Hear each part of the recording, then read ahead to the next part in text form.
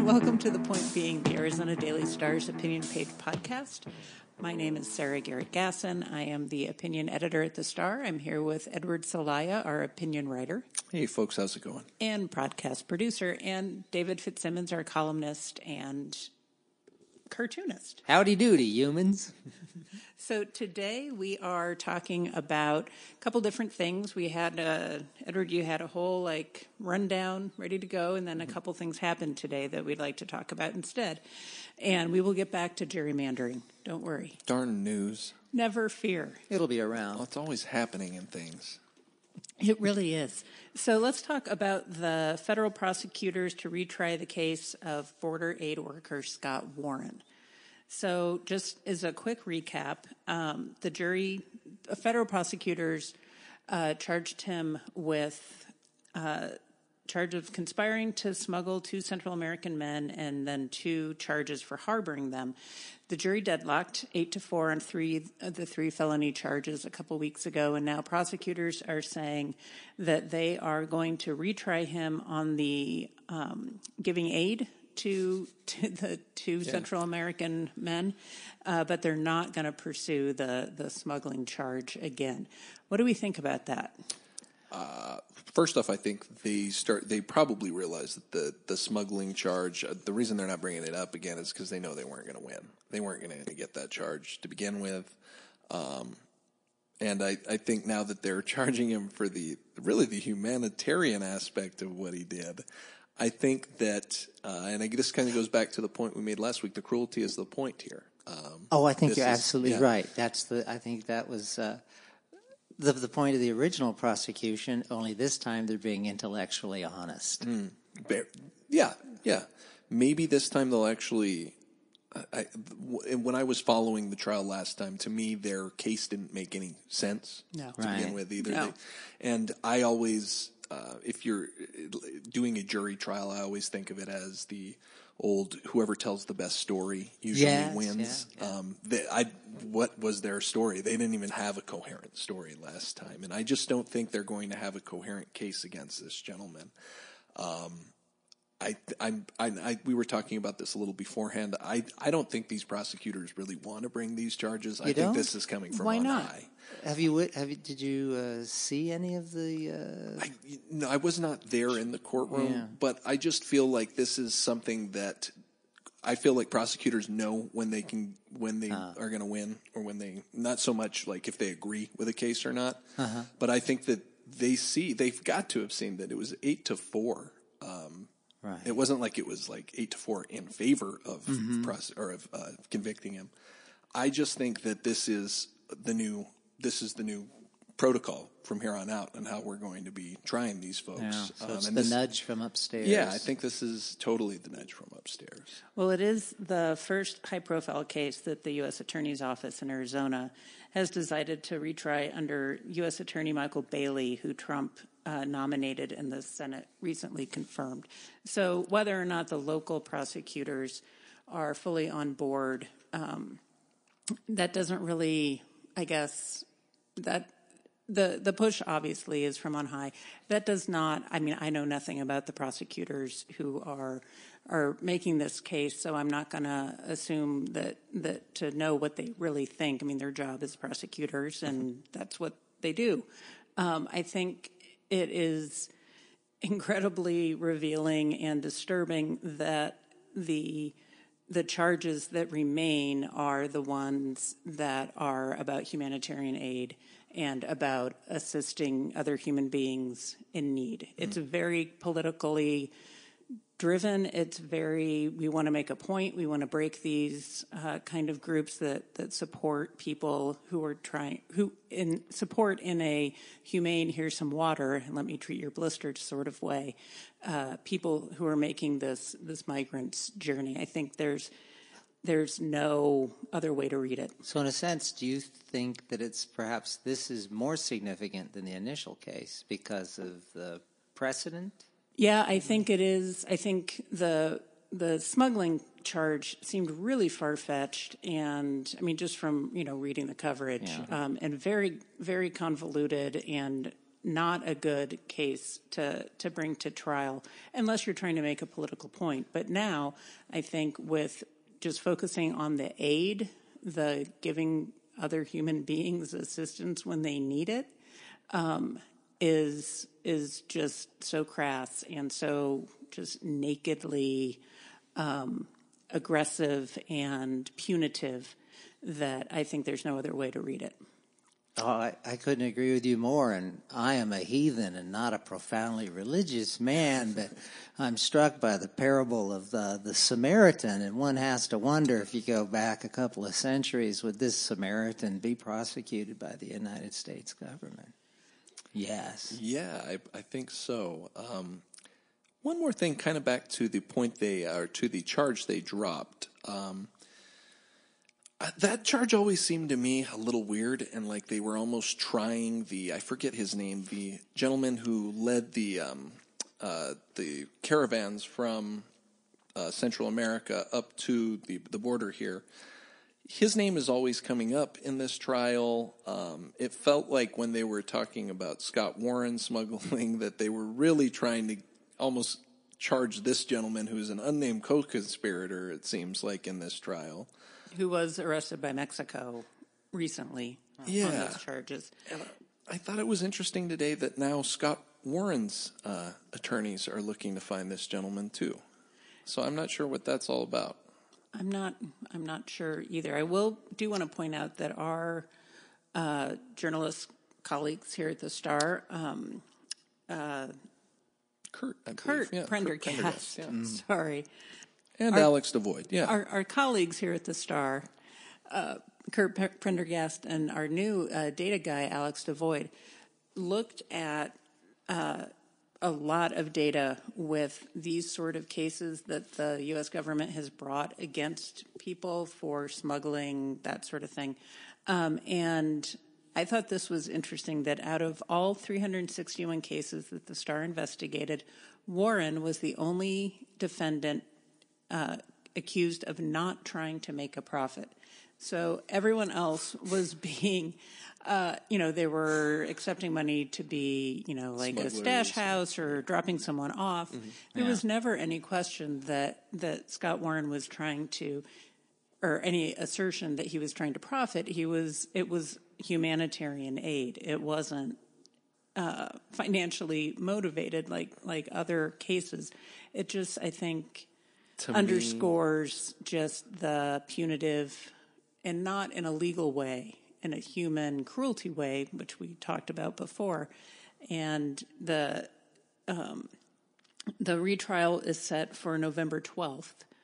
And Oh, my. Election season. Yep. Yeah.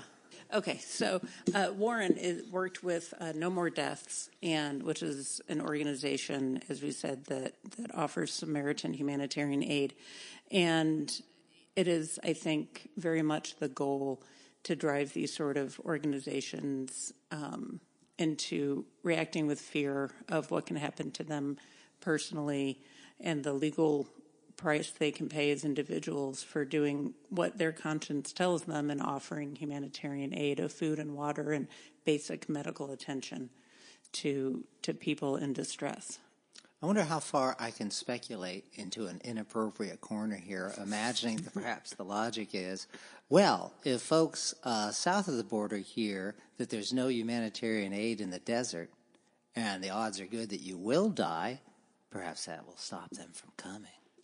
So It's worth all those people dying as they have for years and years. Well, there's been 3,000 undocumented immigrants who have died within the jurisdiction of the Pima County Office of the Medical Examiner since 2001. That's 3,000 people. And those are only the ones they find. And people keep coming.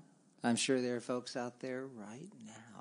So, David, you had your Saturday column, which I thought was one of your very best of all time. Thank you. Very good. And it was told from the point of view, not quite the point of view of the person making the decision to come, but very individual, very personal. Could you talk about how you decided to do that and how you did it? Yes, I wanted to force Pardon me. Yes, I wanted to force the reader into the migrant's shoes, essentially. Mm-hmm. And then as the migrant family began to meet their cruel fate, I wanted to remind the readers of the additional cruelties held in the hearts of many of our fellow Americans at the same time. And by contrast, bearing that cruelty for the monstrous emotion that it is. And it's purely, in a sense, an emotional column, but it got a very positive reaction. I got some hate mail. I wondered about that. In fact, I brought along one letter. We'd love to hear it. This is a good recurring segment. Yes. I like this. And this is I won't share the name here, but it says, "They shouldn't have broken the law. I broke the law, and I went to prison. If you can't do the time, don't do the crime. Change the outdated law and quit playing politics. Those are Obama's cages. When are they going to replace you with a Filipino? Soon, I hope, and Stellar, too." Nice reference to Tim Stellar, Star's Metro columnist. Small detail. Yeah. Going to prison is not the same as dying of exposure in the desert. Small detail. Just a little fossil different equivalency, just a bit. Yeah, and you go to prison for criminal behavior, and I do not believe in open borders, but I will never feel it's appropriate to criminalize any aspects of immigration. Yeah. Misdemeanor here and there, but should I criminalize it? Because immigration is different than drugging smugs. Smuggling drugs or people or guns. I mean, there are criminal things you can do by crossing a border, but immigration is has been a civil matter, and it's not in the same category. This isn't not even this. It's not even in the same sport. This is not the same ballpark. This is, to me, when I hear these sort of equivalencies, I always start wondering, like, well, folks, like, are you gonna have somebody be thrown in jail for jaywalking? I see jaywalking pretty much every day. Are we going to do it for speeding? Are we all these civil violations? And the stereotypes in their heads, the fear will not permit them to see the migrant as a human. A human, and from my perspective, a relatively innocent human. Yeah. So let's move from Scott Warren to the other immigrant-related issue that came up today. It looks like the Tucson group pushing the Sanctuary City initiative says it has enough signatures to turn into the city to get on the ballot. So they needed 9,241 signatures from registered voters who live in the city. And they say that they're going to turn in about 18,000. Double. Wow. Oh, dear. And anytime you do a political petition, you always get more because some people, there always will be ones that are thrown out for one reason or another. But that's a significant amount of people. Yeah. It is significant. It does not surprise me in Tucson that they'd be able to get that many. Yeah. My heart certainly agrees with the sentiment, but my head rather skeptical. Yeah. Of and particularly considering what might the impact be. I always worry more than even the actual impact, the way it can be played and spun in certain corners of the media. Mm-hmm. Number one, it's kind of a symbolic gesture to begin with. I feel like, I feel like this city, especially Tucson and even the county, kind of already are a de facto, at least if you look at it from the state's kind of, they're always in opposition to what's going on at the State House here.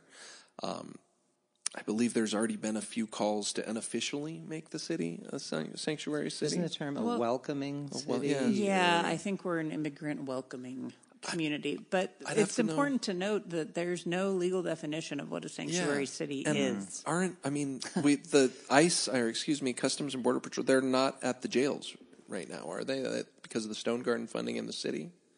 They're not. They are not. That has been changed. Yeah. That so has been to changed. me, I don't remember the exact reason, but so I don't want to say it's directly tied to Stone Garden one way or the other. But yeah, the point that the sheriff has made and that the police chief has made is basically that we're kind of doing and not doing things with law enforcement in our local community that would be covered by the sanctuary cities, yeah. And there's air quotes. Yeah. You're going to love these folks. Without waving a giant bullseye over our heads. Right. So the Tucson Families Free and Together initiative supporters argue would put the force of law behind many guidelines already in place here about circumstances under which police can ask about immigration status. Already TPD, and I'm pretty sure Pima County Sheriff's Department, they're not asking victims, they're not asking witnesses. It's not something that they're very aware. I mean, like if you listen to the police chief, he's very aware that once a community is afraid to come forward and talk about... They can't work with them anymore, Yeah, they can't talk. People don't report crimes. People will not prosecute, offenders. And that it's a public safety issue, not just for people who are immigrants or living in neighborhoods with immigrants, but for everyone. To play devil's advocate, I assume that those policies are not in any way really legally codified, that those policies spring from the administration of those law enforcement offices, from the sheriff and the chief, and chiefs and sheriffs come and go. And the city council is part of that too, and that's, they come and go as well. So I understand the drive behind it. Yeah. I also understand that as soon as something like that happens, there's going to be lawsuits, there's going to be challenges, it's going to come from different interest groups, it's going to come from the legislature, it's inviting a huge mess of legal troubles instantly, not to mention the political part of officially declaring yourself a sanctuary city when there's no legal definition of what that is. I just think that, God forbid anything were to actually happen with an undocumented person where they actually do commit a crime, this administration has made clear that they will make no bones about making something like that into a political issue against not just sanctuary cities in general, but it would be Tucson in particular. Yeah. And to me, that's not something that's worth the risk, especially with, to me, it sounds like Lake Tucson is almost already a de facto sanctuary city. That's what critics of it say. Yeah. But Steve Kozachik, city councilman, has written on our page before that basically we're doing all the things or not doing all the things that the organizers of this effort want law enforcement to do and not do, and that it would just basically put a big bullseye on Tucson. But there's other people who make convincing arguments that this is the right thing to do and we need to take a stand and make it official in a way that protects, as you said, David, from, political changes in the city or at the county level that could kind of shift the winds. What do you suppose, from over there, you read something about how making Tucson a sanctuary city, how would it affect the law itself? It'd be used to... It would basically put into law, it would make official through this by passing this initiative, practices that TPD already has in place. Like not so to make official, hey, what's unofficial, it's official. This initiative would essentially be telling these two law enforcement agencies how to do their jobs. Yes. In terms of immigrants. Yeah. And the city council this is well covered area for the city council and the law enforcement. And I have to say that the police chief, Chris Magnus, has spoken openly about how when you have people in a community who are afraid of law enforcement because the stakes are so high for them personally, that they're not going to come forward about what they've seen, what they've experienced, and it's something that affects everyone. So, yeah, complicated issues. It's complicated and it's heartrending, and every time we have a discussion like this, I always think back to the thought, I'm sure on the shelves there in the United States Congress, meaningful immigration reform that could put an end to all of this nonsense. John McCain was right. Yeah. Way back in the Gang of Eight. Yeah. Even though he then said he never, anyway. Yeah. He backpedaled from that. Yeah. But, so what else is on your mind? So just as far as some other local things, I know that this last weekend there was a big uproar, especially on University Boulevard, 4th Avenue, and downtown, about the city's latest proposal about making paid parking, extending it to perhaps midnight, and perhaps extending the areas they're having paid parking.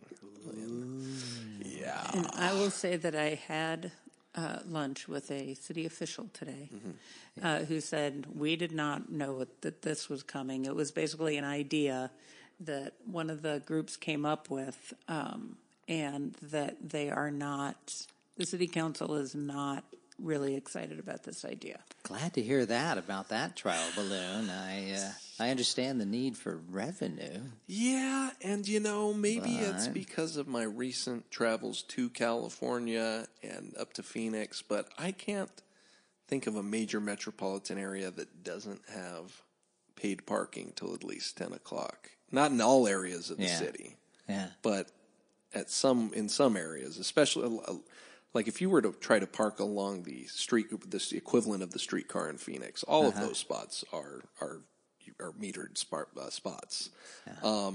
And to me, it kind of makes sense, at least downtown with the churn, 2-hour parking. Yeah. There are times when especially during the fall parts of the year where it gets packed. It's because it's just a great time of year to be outside, and parking is really hard to find downtown. Now, on 4th Avenue, it's pretty easy. You just go into one of those side streets, and I'd probably have a little problem with somebody trying to make me pay for parking in the middle of what seems to be a residential area. But is that in the permit parking area? Yeah, that's a whole other thing, isn't it? Yeah, and that to me is like, I just bring a screwdriver along to take down those signs. I put them back when I'm done. So I can definitely see the argument for some more metered parking downtown. Yeah, discourage driving. Yeah, that's the other thing too. You got the streetcar down there. There's been a couple of times where I've been on it where somebody parks so far out of their spot they have to stop it.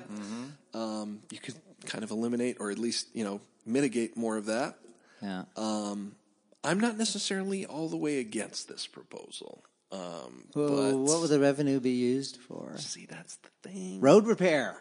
Maybe for the kids. For the early childhood. Early childhood education. Through parking for bars. It's either that or cigarettes, damn it. What are some other things that I've seen kind of in town lately? I don't know about you. I'm really excited about the Santa Cruz River. Wow. That was it. It's 4th of July week here, and I'm going tubing. I am tubing to Santa Cruz. You are going to have some gravel scraping your bottom. That's Friday's cartoon. So I don't know if you guys have been down there yet. I went down this weekend. It has passed the Speedway Bridge. It is on its way up to Grant Road, slowly but surely. Wow. Following the tire tracks of, I'm guessing, some sort of massive earth mover. Wow. But yeah, it's as you go farther up, I guess farther south, it runs north. It actually looks like it's looking like a riparian area a little bit. I'm all for it. Keep it going. Me too. Yeah. Okay, this is a really stupid question that I should probably not be asking in public. But when I was reading Tony Davis's story, very in-depth, lengthy story from a couple days ago, he talks about, obviously the hope is that riparian area, insects, birds, frogs, fish. Mosquitoes. How do the fish get there? I am such a good so question. proud of you because I had the same question between my ears, and these were the theories I came up with. Do the fish eggs get there through bird poop? How do the fish, or does some agency place the eggs? Or I was wondering this, so I read Tony's other I'm story. not the only one. yeah, Yeah, Okay. 'cause- I don't know. So I read his other story from this week about the acequia they set up, which is, I guess, basically a ancient word for canal, or the sort of canals they used back in Tucson's birth. Yeah, But the birth canal. there is an agency that is releasing native Arizona top minnows into there. Oh, cool. That is Okay. also responsible for doing the same thing for the Santa Cruz River. Oh. I forget the I don't agency. think put Santa Cruz trout in there. Okay, well, I should have read both stories more Well, thoroughly. Yeah, I would not have known if I had not, because I actually thought the acequia story had something to do with. I thought it was like kind of like, hey, here's this other project that's right along the banks of the Santa Cruz. I couldn't be happier about this plan because I live in the far northwest, and I often bicycle the bike path that follows the Santa Cruz as it's north in the area of Ina and Silverbell, and it flows, and it's a rich riparian habitat. And I've seen cranes. I saw cranes on occasion. I've seen a remarkable array of birds and wildlife there, and it's an amazing living river of sewage. So my question kind of is then, Effluent, excuse me. is it a possibility that what they're releasing here, if they were, let's just say they were to release more of it, would it eventually meet with that riparian area with it? Or is it They segmented? release it at the Sweetwater site, and it flows north. Okay. Yes, it doesn't flow south. Okay. Gotcha. Yeah, I never know with like these rivers here. They can run for like a mile, and then you go another, and oh, wait a minute, that's the Rito. That's not the Santa Cruz. So It's worth seeing, actually, because it's a fairly wide and deep river now. that's wild. Of this effluent, and it's a rich riparian habitat. Yeah, it's awesome. Which I hopefully the Santa Cruz will become one day. Yeah, it's so funny. Just so me and my brothers and sister were desert rats. We're from Arizona. Yeah. Most of our vacations growing up, we would drive. We would drive to everything. So there's no real rivers other than the Colorado River. When we originally first crossed, the first time we remember crossing into California, we thought we were crossing a lake. Because that's not like rivers. Rivers are dry. What the, who actually puts water in this? This must be some canal or something like that. So for us, rivers are these little things. Like, when I go see people back in the Midwest and they're like, oh, our city's divided by a river. Well, it's like, well, that must be a pretty dry riverbed. That's unfortunate. And then you see real water running through it. I hope it's just the beginning of a spirit of restoration and preservation in this valley. That'd be pretty cool. Now, hopefully we could expand that energy to, stopping a mine in the Santa Ritas, or saving a river called the San Pedro, or, I bet you people would be more along the lines of, how can we make this into San Antonio? Yeah. Like the Riverwalk there. Yeah. Which is an awesome Riverwalk, by the way. But I've heard. I've never been. I've heard it's beautiful. Yeah, it is a beautiful Riverwalk. But this will not be accurate because I'm saying it. But the Riverwalk has existed for decades in San Antonio.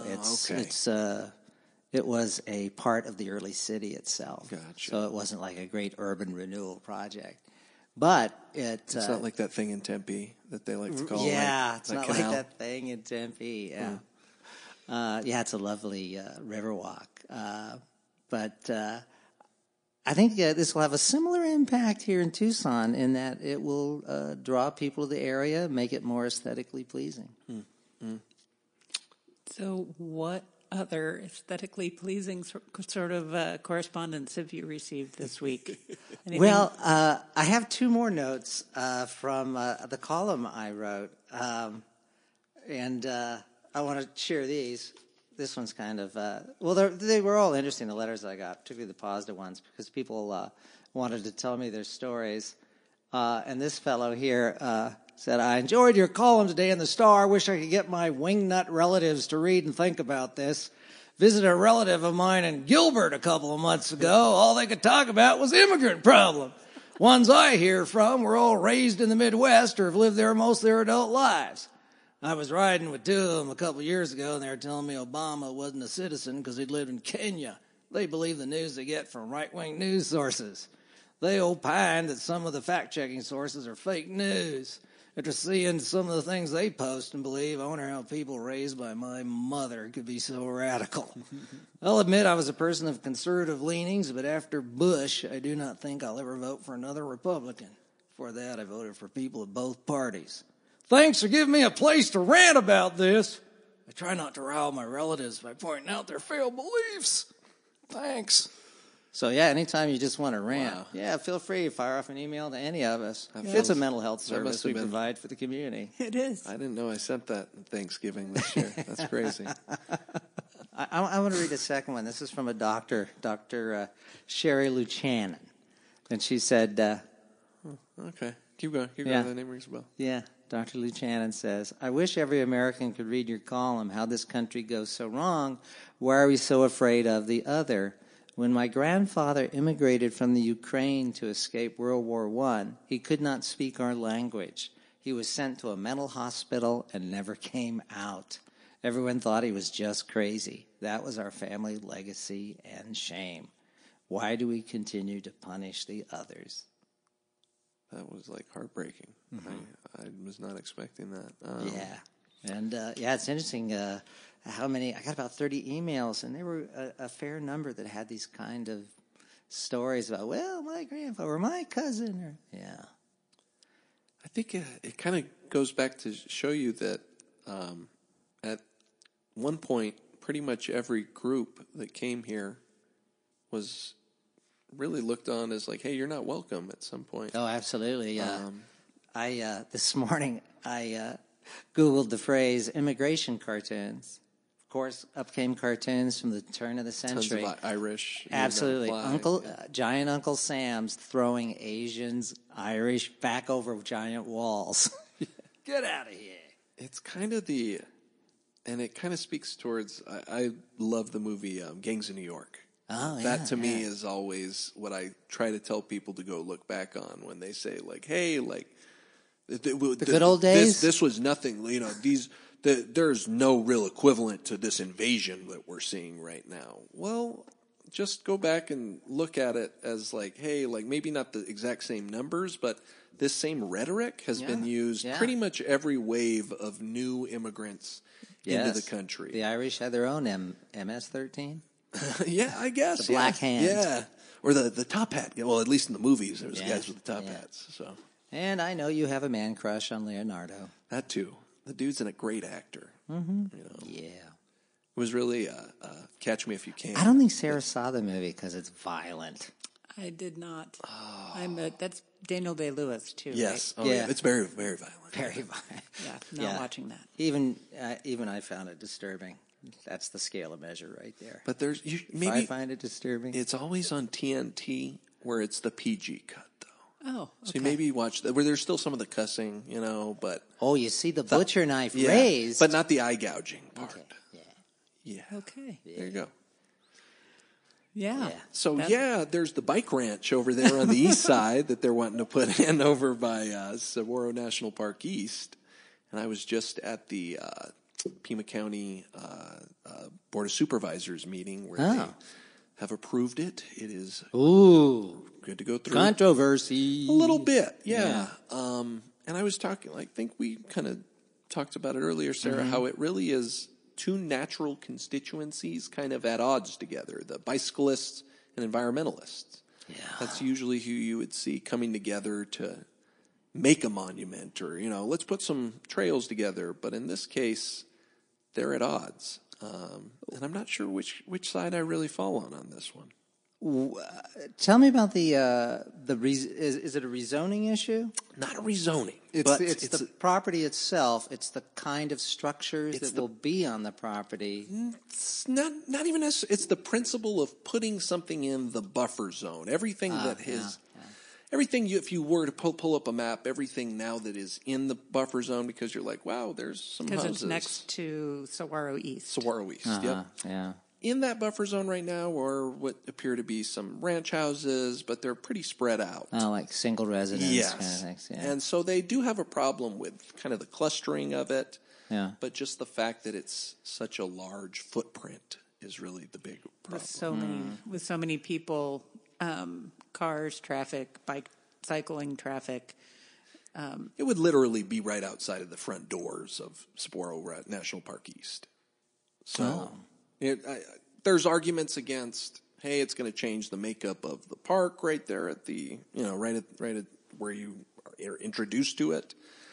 On the positive side, or at least on the side of the bike ranch, folks are saying, well, don't you want more folks to visit? Your national park, you're the jewel of the area. I can see both sides on that. I think for me, though, the location of it really does bother me. Yeah, that's where my head drifts, thinking, hey, bicyclists, you could easily start your ride a mile or 2 or 3 out from the monument and have a wonderful time. It's just as pretty a ride, right? Yeah. So that, to me, is kind of why I'd come out against it, but I'm not totally like, hey, we need to make sure this doesn't happen. But, right. I was surprised because I thought when you brought up bicycles, you were going to talk about Portland. Because this is, I think yesterday was Naked Bike Ride Day. I missed That's going to be more popular in Portland than Tucson in the summer. In the summer, you think? Yeah. Maybe. What if you wear barbecue mitts? On your hands when you're... I was just thinking of wearing like pieces of meat. Like, there we go, we're out here. A snack for when you're done. Yeah, exactly. It's like, I got hair on my back here. But yeah, so I think for me that's the real crux of the issue is this going to, in the environmental footprint that it's going to leave, is that something that is going to expand? Because once you let something into the buffer zone, what's to precedent. Hey, we've got well, it's going to be a smaller one now. Why not let that in? To me, that's the real danger. They could just make a big box store and have a bike track inside and just call it the velodrome. Oh, wasn't that the problem with down at the base of a mountain? There was some project. Remember? Oh my goodness! Yeah. Well, yeah, it was a velodrome. Which I'm not indoor or yeah, outdoor? Indoor, I think. that's so funny because and that's something you should put in your big city park, like San Francisco, New York, San Diego. They all have velodromes in their big parks. Yeah. Where you ride. I'm not a big bike person. That might be my other reason for not wanting the bike ranch either. I like my 2 legs and swimming. Yeah. The other, end of the triathlon, that ain't me. But, yeah, I don't know. Bikes ain't my thing. David, you ride. I right? do. I do ride like an old man. We're natural enemies. Yeah, Swimmer in the I bike. ride the Chuck Huckleberry bicycle path. The Theodore Roosevelt of Southern Arizona. Do you have like the whole kit, the whole spandex? Oh getup? no. You have your own shirt. I look like a homeless person when I ride. I ride in sandals, shorts, and a T-shirt, and I ridicule between my ears those well-intentioned folks wearing their teddies out on their bikes and I discovered the wonderful aspect of these spandex pants is the padding on your behind. I've heard that to that make is it a crucial. softer ride. That's why I don't like the bikes. I can't do it. Yeah, I just stuff socks into my hip pocket. Last time I was on a bike, my leg fell off. It did? It did. Tell us. I want to hear the story. So I use a prosthetic leg. I have forever. As a kid, You don't need it, but you just use it. Yeah. Okay. Yeah, I just use it. I don't need it. As a kid, I rode all the time, never a problem, used like a toe clip or whatever. But my prosthesis was held on with a strap, like a belt around my waist. A few years ago, decided, we're gonna start exercising, and we bought some bikes, and I had my little helmet, and I was all set to go. And I was wearing shorts because it was in the spring, as I recall. And my husband takes off. He's a little ahead of me. I get on, and now my leg is held on only by suction. And so I get on the seat, and I lose suction, and my leg falls off out of my shorts. And a car is driving by. Oh. And I felt so bad for whoever's like, oh, my God. And I said, excuse me, honey. And he came back and put me back together and went back inside and sat on the couch for a while. It's so we're trying good to. He came back. Yeah, isn't that nice? That's very nice. Yeah, so cycling is, while I enjoy it, is not really in the cards for me until I can figure out a way to keep my leg on. Who knows what impact seeing you might have had on that couple or whoever's in that car. It may have transformed their lives. It could have, yeah. Changed their beliefs about the cosmos. Yeah. Yeah. Cycling will do that for you. Yeah. All right. Well, thank you very much, everyone, for sticking with us through this point being episode 3 of our new season. That's right. Yes. Yeah. So thank you, Eduardo. You're welcome. We want to hear from you. Please send us some feedback, letters to the editor, guest opinion pieces at Tucson.com/opinion. You'll see the little links at the top. You can always email me directly at sgassen@Tucson.com. That's sgassen@Tucson.com.